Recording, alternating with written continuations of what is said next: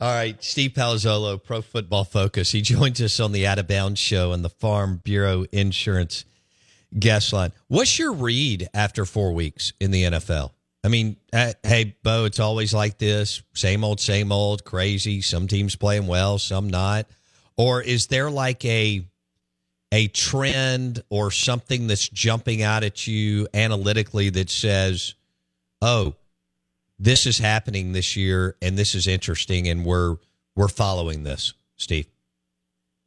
So I thought last year at this time at the NFL, it was more surprising because I think the NFL I don't know if they did it on purpose, but it seemed like last year they scheduled the bad teams to play each other early and the good teams to play each other early. So I remember last year around week 4, it felt like the entire league was 2-2, and you had some really good teams who were 2-2 because they had a tougher schedule, and you had some bad teams that were 2-2 because they had an easier schedule. I don't think we're getting that as much this year. It feels like it's more true. Last year we also saw the Giants and Vikings as two teams that completely overachieved by every metric, right? You never watched the Giants last year and said, yeah, of course, they're a 10-win team. And the Vikings won all their one-score games and, pulled them out. But you were thinking, this can't sustain. And now this year it's not sustaining. The Giants were a bit of a, I don't want to say fraud, but they were, you know what I mean? They overachieved. Like the worst thing that happened to them is probably overachieving in year one of a rebuild. If they won 4 games, they'd say, of course they won 4 games. Joe Shane and Brian Daboll are just coming in here, rebuilding this thing. So that's one thing that stood out. I also think it's intriguing, the Rams again, and then you throw the Vikings in there. There are a couple teams that just are kind of like old school NFL. Remember, you'd see like teams that would get rid of veterans and then bring in young guys, and it felt really uncomfortable because you're like, man, all these big name players left. But sometimes it would work because the NFL, guys get old and they stop playing well, and young players, it's a young man's game and all that fun stuff.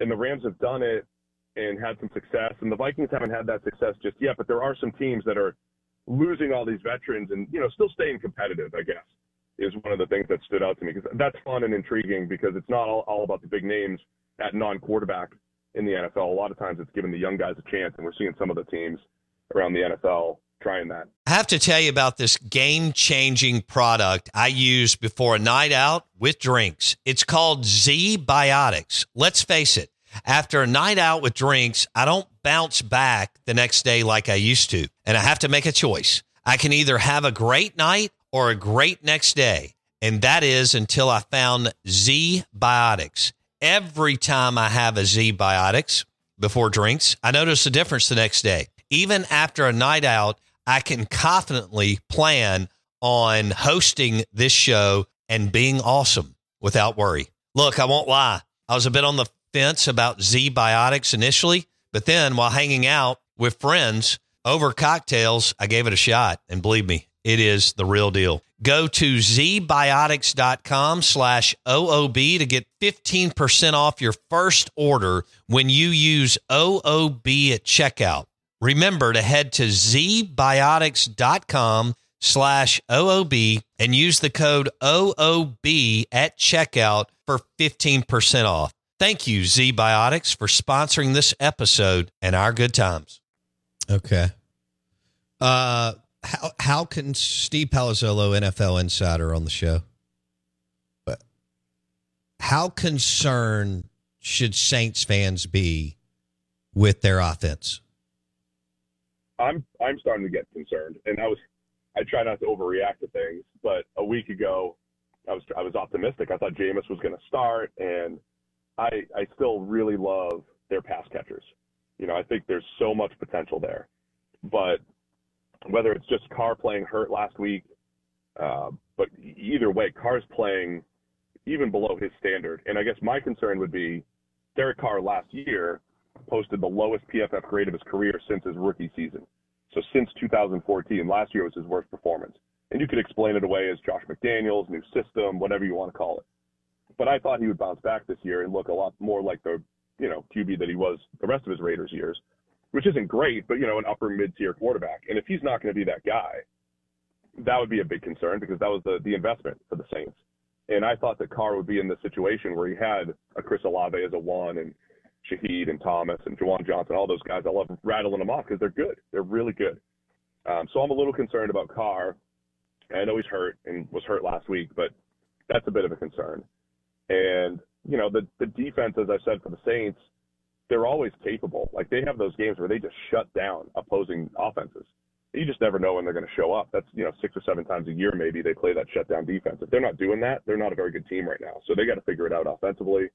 And it starts with Carr. Whether he's hurt or not, they got to figure out a way to get the ball down the field more effectively because they have playmakers to do it. And Tampa Bay, so when you're thinking about Saints fans, and, they landed Derek Carr in the offseason, you just mentioned they still have enough juice on defense and these playmakers at wide receiver, and the schedule that they pulled. I know it's early, but they're 2-2, and Baker and the Buccaneers are playing pretty good. Are they really playing good, or is there something there that it's fool's gold as far as Tampa Bay and Baker? I never know with Baker Mayfield, because he hasn't played this well in 4 years.